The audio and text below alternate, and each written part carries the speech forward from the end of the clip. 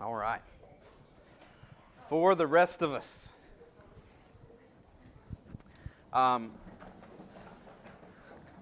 do want to just remind everybody about next week. So we announced it, Rex announced it before church, but just remember we're not going to have the traditional service, but we will be here at 4. We're going to do kind of like one worship song, take communion together, and then we're going to share not maybe a full meal, but we're going to have a little taco bar. I know it's 4 o'clock. We're not going to eat dinner at 4, but just some food to fellowship with. And then we're going to have a time of just sharing. So whether you have a verse of the week, whether you have a testimony that you want to share, you don't have to share, but we just want to have a time of just really fellowship around the table. Kind of that, we get to have that at men's meeting, we get to have that at women's meeting, but we don't get to do it as a whole group. And so, this is our time, once a quarter for us to come together, fellowship a little bit, and have that time to share and really just fellowship. And so that's really what the service is going to be focused on, is fellowship. And so no pressure to bring something if you don't want to, but we just want to have a time where we get to share and fellowship together. So that'll be next week at 4. And so today we're going to continue on with our series on the Sermon on the Mount. And so I shared just a few little thoughts last week. We kind of had a shortened service with the weather coming in, but I wanted to go back over that and kind of do it more fully this week and really look at where we are in the Sermon on the Mount. So where we're at is we're getting to the section where Jesus is talking about the Old Testament tells you this, but I say this. And so what Jesus is doing, remembering in the Sermon on the Mount, is Jesus is really establishing his view of the kingdom. All right, what the kingdom looks like, what it feels like, what it flows like. And so we start off with those Beatitudes and we flow into that kind of salt and light conversation. And then we go into this conversation of Jesus didn't come to abolish the law, but he came to complete it. He came to fulfill it. And so with us, we don't ignore the law, but we live in a way in which Christ has fulfilled the law. He's completed the law, so the law can now be written on our hearts. And so the idea is we don't ignore the Old Testament law, but we're able to live it in a complete and a fulfilled in a perfect way because we're going after the heart and intent of God's purpose, not just following his rules. And so that's where we come in and we see, Jimmy went over, you've heard it say, don't be angry, but I say, even if you're, or don't murder, but even if you're angry in your heart, that's murder. So Jesus is getting at, don't just follow the rules, understand the heart behind it that God wants you to have. And so what we're going to deal with today is on the core, on the face value. This is a pretty heavy topic, but what I want to get down to and remember is what we're looking at is Jesus is challenging our heart motives. He's challenging that need in the church, that need in us, that we're going to follow the rules, but maybe our heart's not really in it, or man, I can't follow the rules, so what does it even matter? And so he's going to challenge that today. So we're going to go over lust, divorce, and oaths today. So I'm just going to kind of read through the whole thing, and then we're going to go back and look at kind of each individual section and talk about, what is he really getting at here? And so you have heard it said, you shall not commit adultery, but I say to you that everyone who has looked at a woman with lustful intent has already committed adultery with her in his heart. If your right eye causes you to sin, tear it out and throw it away, for it is better that you lose one of your members than your whole body be thrown into hell. And if your right hand causes you to sin, cut it off and throw it away, for it is better that you lose one of your members than the whole body go into hell. It was also said, whoever divorces his wife, let him give her a certificate of divorce. But I say to you that everyone who divorces his wife, except on the ground of sexual immorality, makes her commit adultery. And whoever marries a divorced woman commits adultery. Again, you have heard it said to those of old, you shall not swear falsely, but shall perform to the Lord what you have sworn. But I say to you, do not take an oath at all, either by heaven, for it is the throne of God, or by the earth, for it is his footstool, or by Jerusalem, for it is the city of the great king. And do not take an oath by your head, for you cannot make one hair white or black. Let what you say be simply yes or no. Anything more than this comes from evil. And so what I want us to see is these three sections, although they talk about different things, they're really connected into one bigger picture. Because when we look at the whole of Matthew 5, where Jesus is talking here, he begins several statements with the phrase, "You have heard it said." And so he begins anger, "You have heard it said." He begins this section on lust, "You have heard it said." In 2 weeks, Michelle will come and bring a word. Again, he'll come and say, "You have heard it said." So, but here we see a breakup. So when it talks about lust, he said, "You have heard that it was said." When it talks about divorce, it says, "It was also said." And oaths, again, "You have heard it said." So the way that Jesus phrases this, as we bring these three things together, we can see in the language that he's using, he's connecting the three together. And so what I want us to get from this is not to hyper-focus on one of these issues over the other, but I want us to use these three issues to paint a bigger picture of what Jesus is talking about. So I'm going to go ahead and give you the end, and then we're going to work our way there. But really, in these three things, what Jesus is talking about is that we are to have integrity in our relationships. Integrity in our relationships. So that means, as I approach relationships, I approach them in honesty and humility. So when I can approach the relationships around me with honesty and humility, then we move to the good and the growth of the body of Christ, and we move ourselves into a place of good witness to those outside of the body of Christ. All right, so I want to approach honesty and humility. And so a lot of times when we look at this idea of lust, divorce, and oaths, kind of one of the common threads that runs through them all is they're symptoms of a greater disease. All right? They're not the main thing, but they're symptoms of what happens when we begin to treat and look at people as if they're for our benefit. So when I begin to look at my relationships without integrity, I'm looking at my relationships in what they do for me. What do I get out of this relationship? What does it matter to me? And I stop looking at the individual and looking at the person across from me and going, you are made in the image. You're an image bearer of God. You're valued. You're important. I'm here to serve you. And I start looking at the person across from me and I go, you are here to serve me. So whether it's lust, divorce, or when I make an oath and I need to borrow someone else's clout to do it, what I'm saying is what really matters is what I want.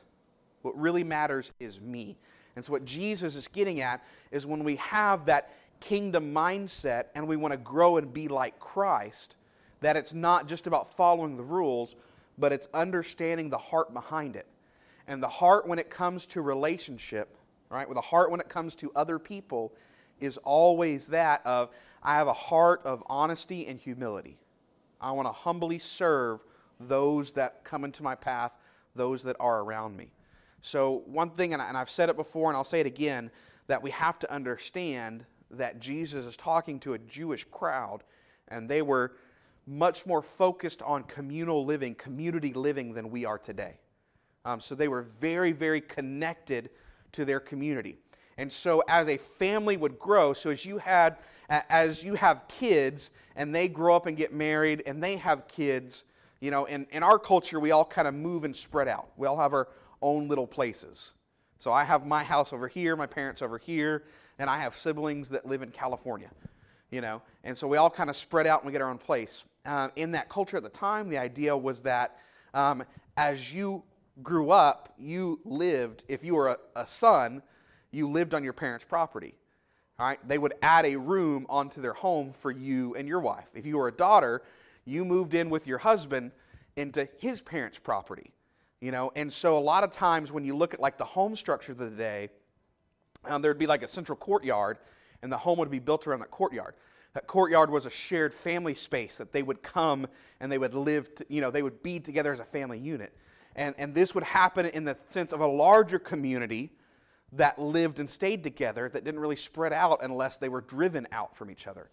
So when they talk about things in the Old Testament, it's not as individual focused as we take it. It's a much more community. This is for us as a whole. And so really life is built around our interactions with others. And so this is especially important when we understand the church.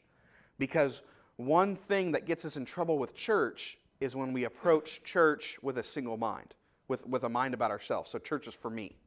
So I need to go to church so I can be fed, or I can grow, or I can get this, or I need to find a church that's got this program because my kids need this, or I want this kind of pastor, I want this kind of things going on during the week, and so a lot of times we've gotten to this mindset where we approach church, which should be the most community-based thing we're a part of, and we approach it with a me mindset.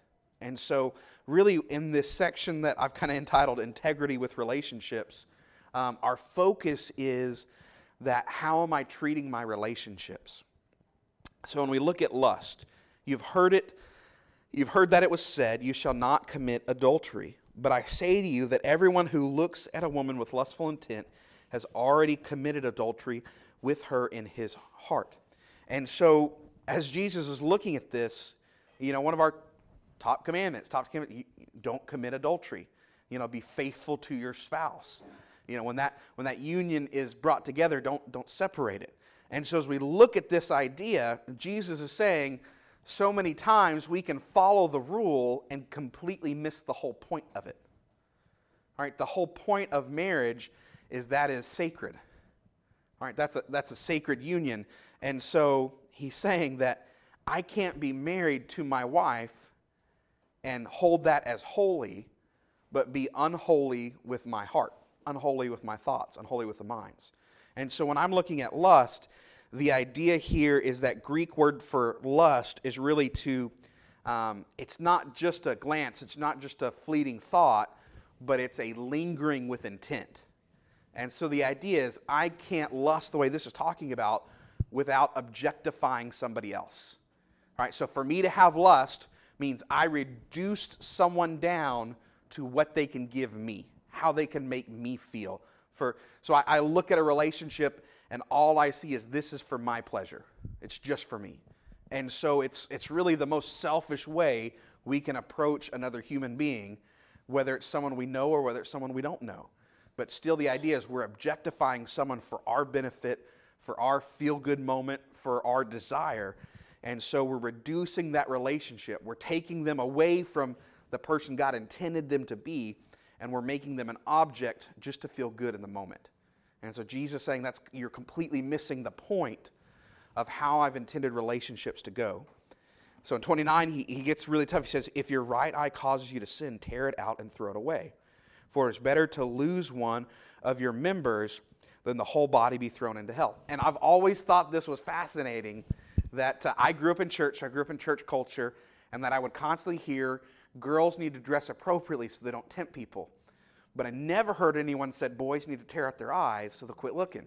And so sometimes we kind of miss what Scripture says plainly, is that yes, I want to teach my daughters to dress appropriately, but I also want to teach my son Timothy of, we don't stare, we don't linger, we don't ogle somebody, because that's not a healthy view of that person. And so I think sometimes we miss that. 30 says, and if your right hand causes you to sin, cut it off and throw it away. For it's better that you lose one of your members than your whole body go into hell. And so once again, he's doing it in a harsh wake up and pay attention way, but the idea is very similar to what Paul says in Philippians. I count others more significant than I count myself. All right? If it's going to lead me to tearing you down, making you less than a person, then I'm going to do whatever it takes to stop myself from doing that, because that's important. That's how we move and we work together. And so Martin Luther. Martin Luther is the one in 1500 who kind of separated the Protestant church from the Catholic church. And so in 1500, Martin Luther said this. He said, I can't stop a bird from flying overhead, but I can keep it from building a nest in my hair. In other words, I can't stop a thought in a moment, but I can control myself and keep myself from lingering on it. And so how do you handle yourself? Do you have self-control, or do your desires and your urges control you? And so we are built, we are made to find people attractive. That's how we are wired. And so to deny that, to go, well, I just don't find anyone attractive, the only person we're really lying to is ourselves. What we can control is how we deal with that. So much like Jimmy talked about in anger, anger happens, frustration happens. What God is calling us to do is, can we be angry and not sin? All right? So can you notice the looks of someone and not fall into lust? All right? Can you let the bird fly over your head and keep it from building the nest there? And so the idea is, how do we view other people? And so many times, I think we kind of do this the wrong way. We try to put safeguards in place that keep us, so, for guys, you unfriend anybody who may wear something revealing on Facebook, or, if you have a porn problem, you may put safeguards on your computer or your phones, and those are all good things.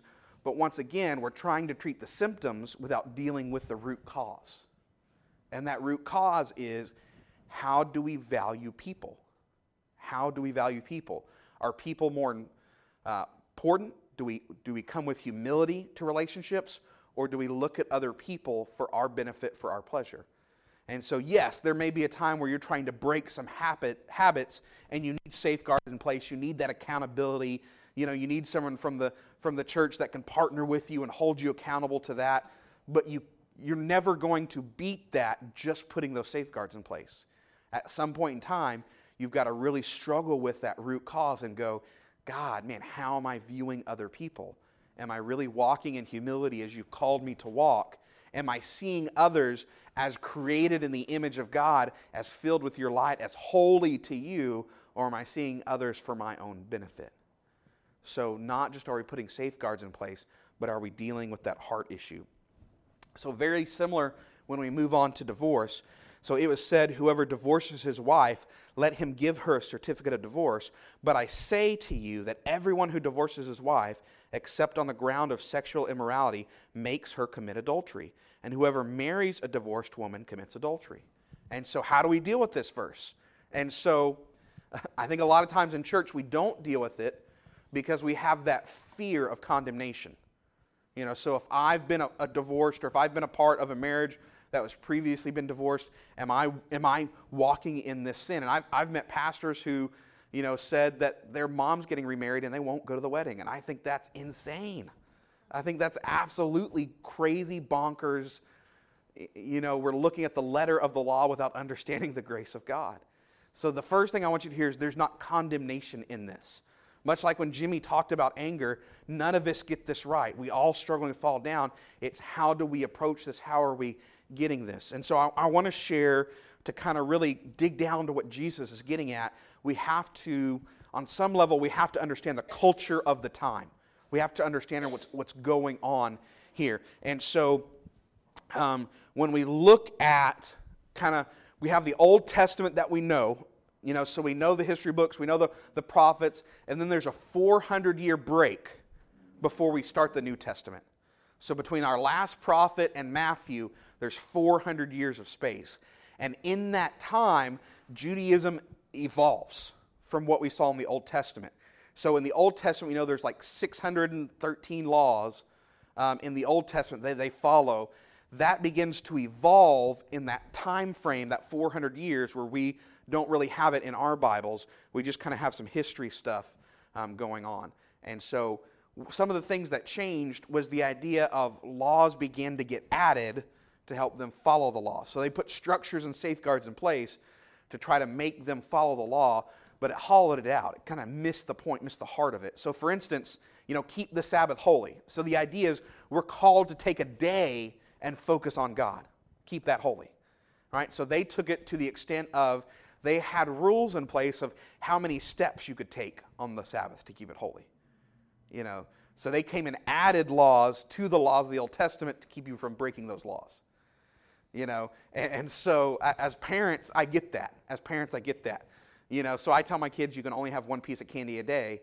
So what do? I take that candy and I hide it in the top cabinet where they can't reach. I'm putting extra boundaries to make sure they follow that. I'm trying to help them, instead of teaching them about health, about food, about sugar.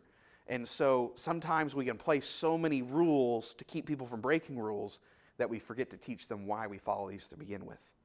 And so one of the things that happened in that 400-year span is, and really it started happening a long time before that, but in the culture of Jesus' day, women had very little value. They were treated as property.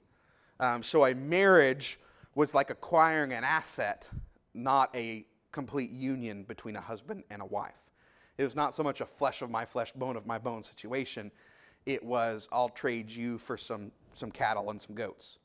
And honestly, that's really how it was approached. And so as part of that, you had one section of Judaism that was very liberal in divorce. And so when he says, it was also said, whoever divorces his wife, let him give her a certificate of divorce.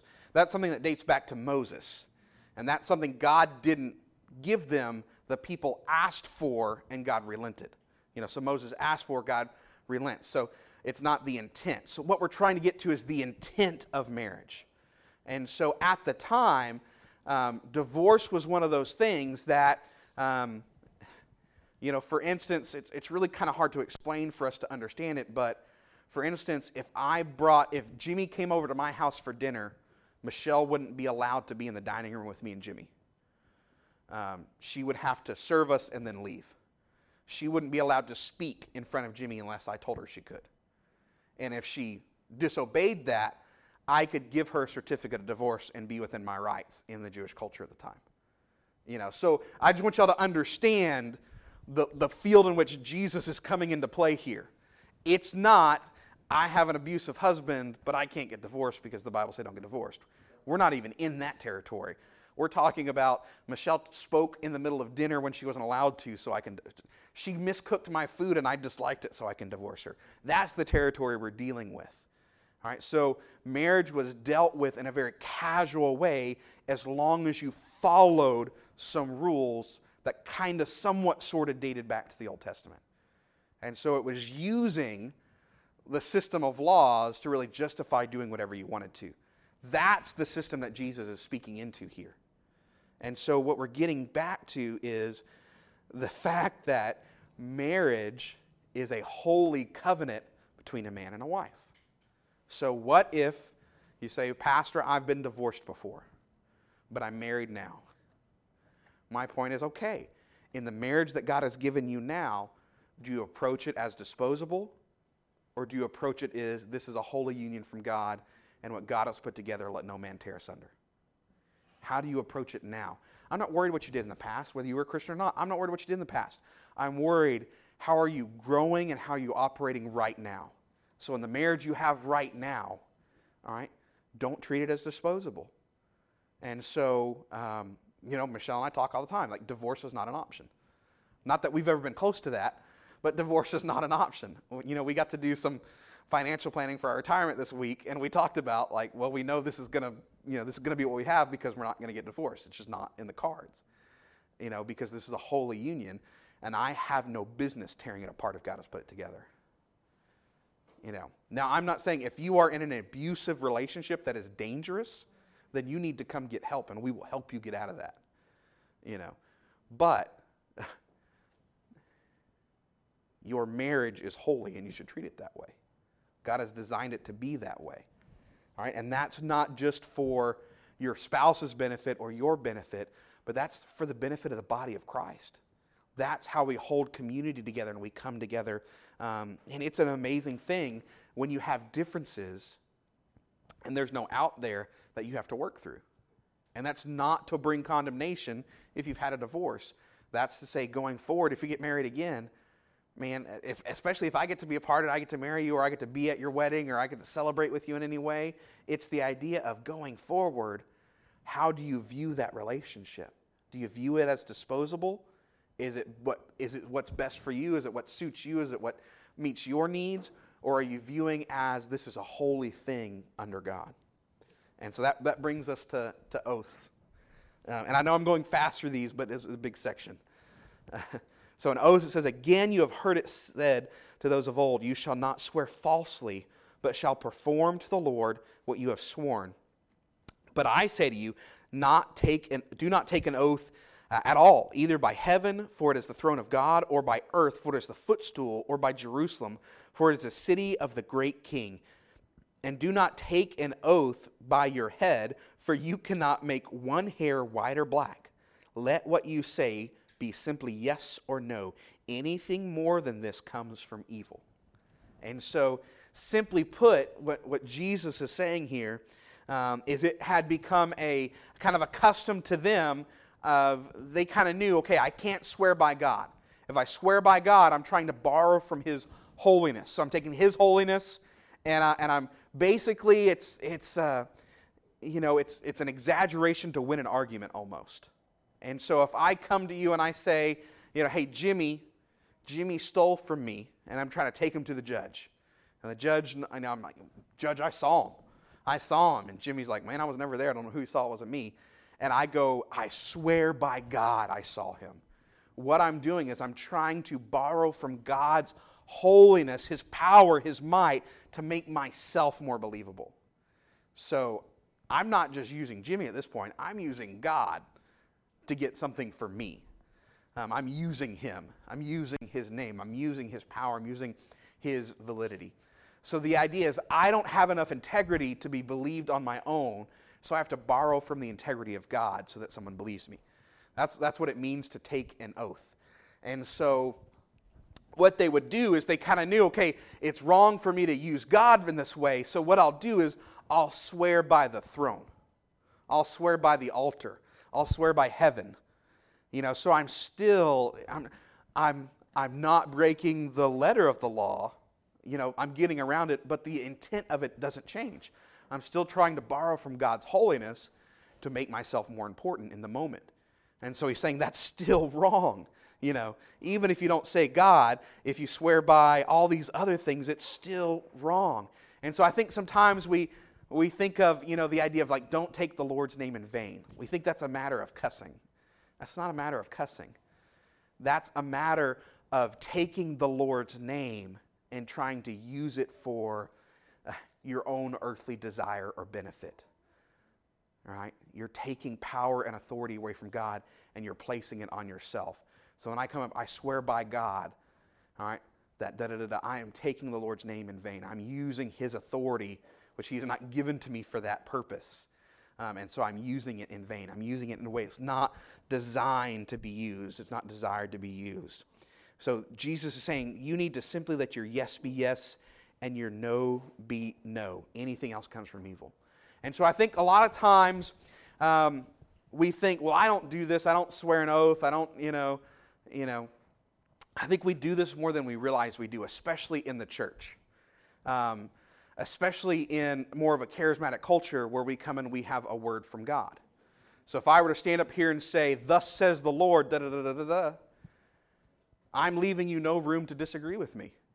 I'm leaving you no room to really go to Scripture and argue with me because I'm saying, God says this. I don't care what you said. I know what God told me. All right. So in that pride, I'm using God's name in such a way to say, you can't disagree with me. All right. You can't even refute me from Scripture because I know what God told me. So that's in a way we're swearing an oath by God. So I swear on God, this is what He told me. Instead of, I feel God leading me this way. I didn't hear an audible voice from God. Very few people I've ever talked to hear audible voices from God. Most people I hear give prophecies or words speak as though they've heard an audible voice of God. So we're misleading in our speech. And a lot of times I don't think we're intentional, and I think it's just what we've been modeled, what we've seen, how we've seen other people do it in church, and we get into this rhythm. And a more appropriate way to say it, a more honest way to say it. Remember, this is about integrity. So I'm approaching every relationship with honesty and humility. All right, so I want to be honest. I don't want to put on a front. I don't want to put on a fake face. And I want to be humility. I want to count others as more significant than myself. So as I come in, I feel like God is leading me this way. Or I feel like God, I really felt the Holy Spirit inside, and I'm feeling like it wants to say this. And so what am I doing? I'm not trying to put words in God's mouth. I'm owning up for, I am not the authority here. I'm not the be-all, end-all. I make mistakes. I've been wrong. I've heard pastors say all the time, I've gotten it wrong before, and then they'll turn around and go, thus says the Lord. And so I'm like, man, you just completely missed the point of the fact that we all get it wrong. But the idea is you come in with honesty and you come with humility. Test it out for yourselves, but I feel like this is where God's leading us. I feel like this is what God's telling me. But test it out for yourself. We know from Scripture that when someone brings a word, all right, we're called to test that spirit. We're called to test it. So what do we test it against? All right, do we take it to someone with more authority than us? All right, none of us have enough authority to decide what is true and what is not. All right, how is that decided? It's decided by the Word of God. That's what has the authority among us, is the Word. We test everything by the Word of God. So I absolutely 100% believe that God still speaks to us today, and I believe that's important in the church because it encourages, it builds up when we speak prophecy in the church. I don't believe any of it has more authority than the Word of God. That is the undeniable foundation, is the Word of God. And so we come to the Word. And most of the time, prophecy, when it's true and genuine and doing the work of building up the church. So you've got to understand, prophecy in the Old Testament came to reveal ultimate truth. Came to convict, came to accuse in a way oftentimes. That is not the intent of prophecy in the New Testament. Remember, prophecy in the Old Testament, God only picked a few to be prophets that He gave His Spirit to. All right, and they lived by a code of, give the word, you may get stoned. Get it wrong, you'll never be trusted again. We don't live by that code. I don't want to live by the code of prophets of the Old Testament. All right, I'm okay by this way. And as Paul talks about prophecy, it's the idea is that it's for the building up of the body of Christ. All right, so the first thing when someone gives a word, my thought is this meant to build up the church? If it's not, if it's about something else random going on, then to me, it has no place in the church because that's not what prophecy is for. All right? Prophecy is not fortune telling. Prophecy is not trying to tell the future. Prophecy is to build up the body of Christ. And it should always, always be rooted in the Word of God and easily weighed against the Word of God. So I think a lot of times we have to be careful when we speak to other believers and we say, well, God says this. Are we using God's name in vain? Are we borrowing from His authority to make ourselves more important? Or are we coming to others with humility and honesty? All right, so that's as simple as I can make it when we look at that lust, divorce, and oaths. Do we have integrity in our relationships? When I approach you as a brother and sister in Christ, even if you're not a brother and sister in Christ, even if you're just another human being, we were all created with the image of God. We're all image bearers of God, whether we realize it or not, whether we've been awakened by Jesus Christ or not, we're still image bearers. And I have the obligation to treat all image bearers of God with honesty and with humility. Okay? And I can't do humility without love and grace. It just doesn't happen. If I say I'm being humble and I don't love you, that's not humility. Okay, I don't know what it is, but it's not humility. I cannot do that without love and grace. All right, y'all stand to your feet. All right, dear Heavenly Father, God, I thank you. Thank you for your grace and your mercy. God, I thank you that you've been infinitely better to us than we deserve, than we've earned. God, that even while we were still sinners, God, that you gave us Jesus. And so, Father, I thank you for this church body. I thank you for the ways that you're stretching and growing us. Father, I just pray that you help us evaluate our relationships this week, Father. God, Holy Spirit, just convict us where we've begun to use people for our own benefit. Convict us of that. Reveal that to us, Father, that we may approach others with that humility and honesty, that love and that grace that you've shown us. Father, we pray this in Jesus' name. Amen. All right. Y'all have a good week.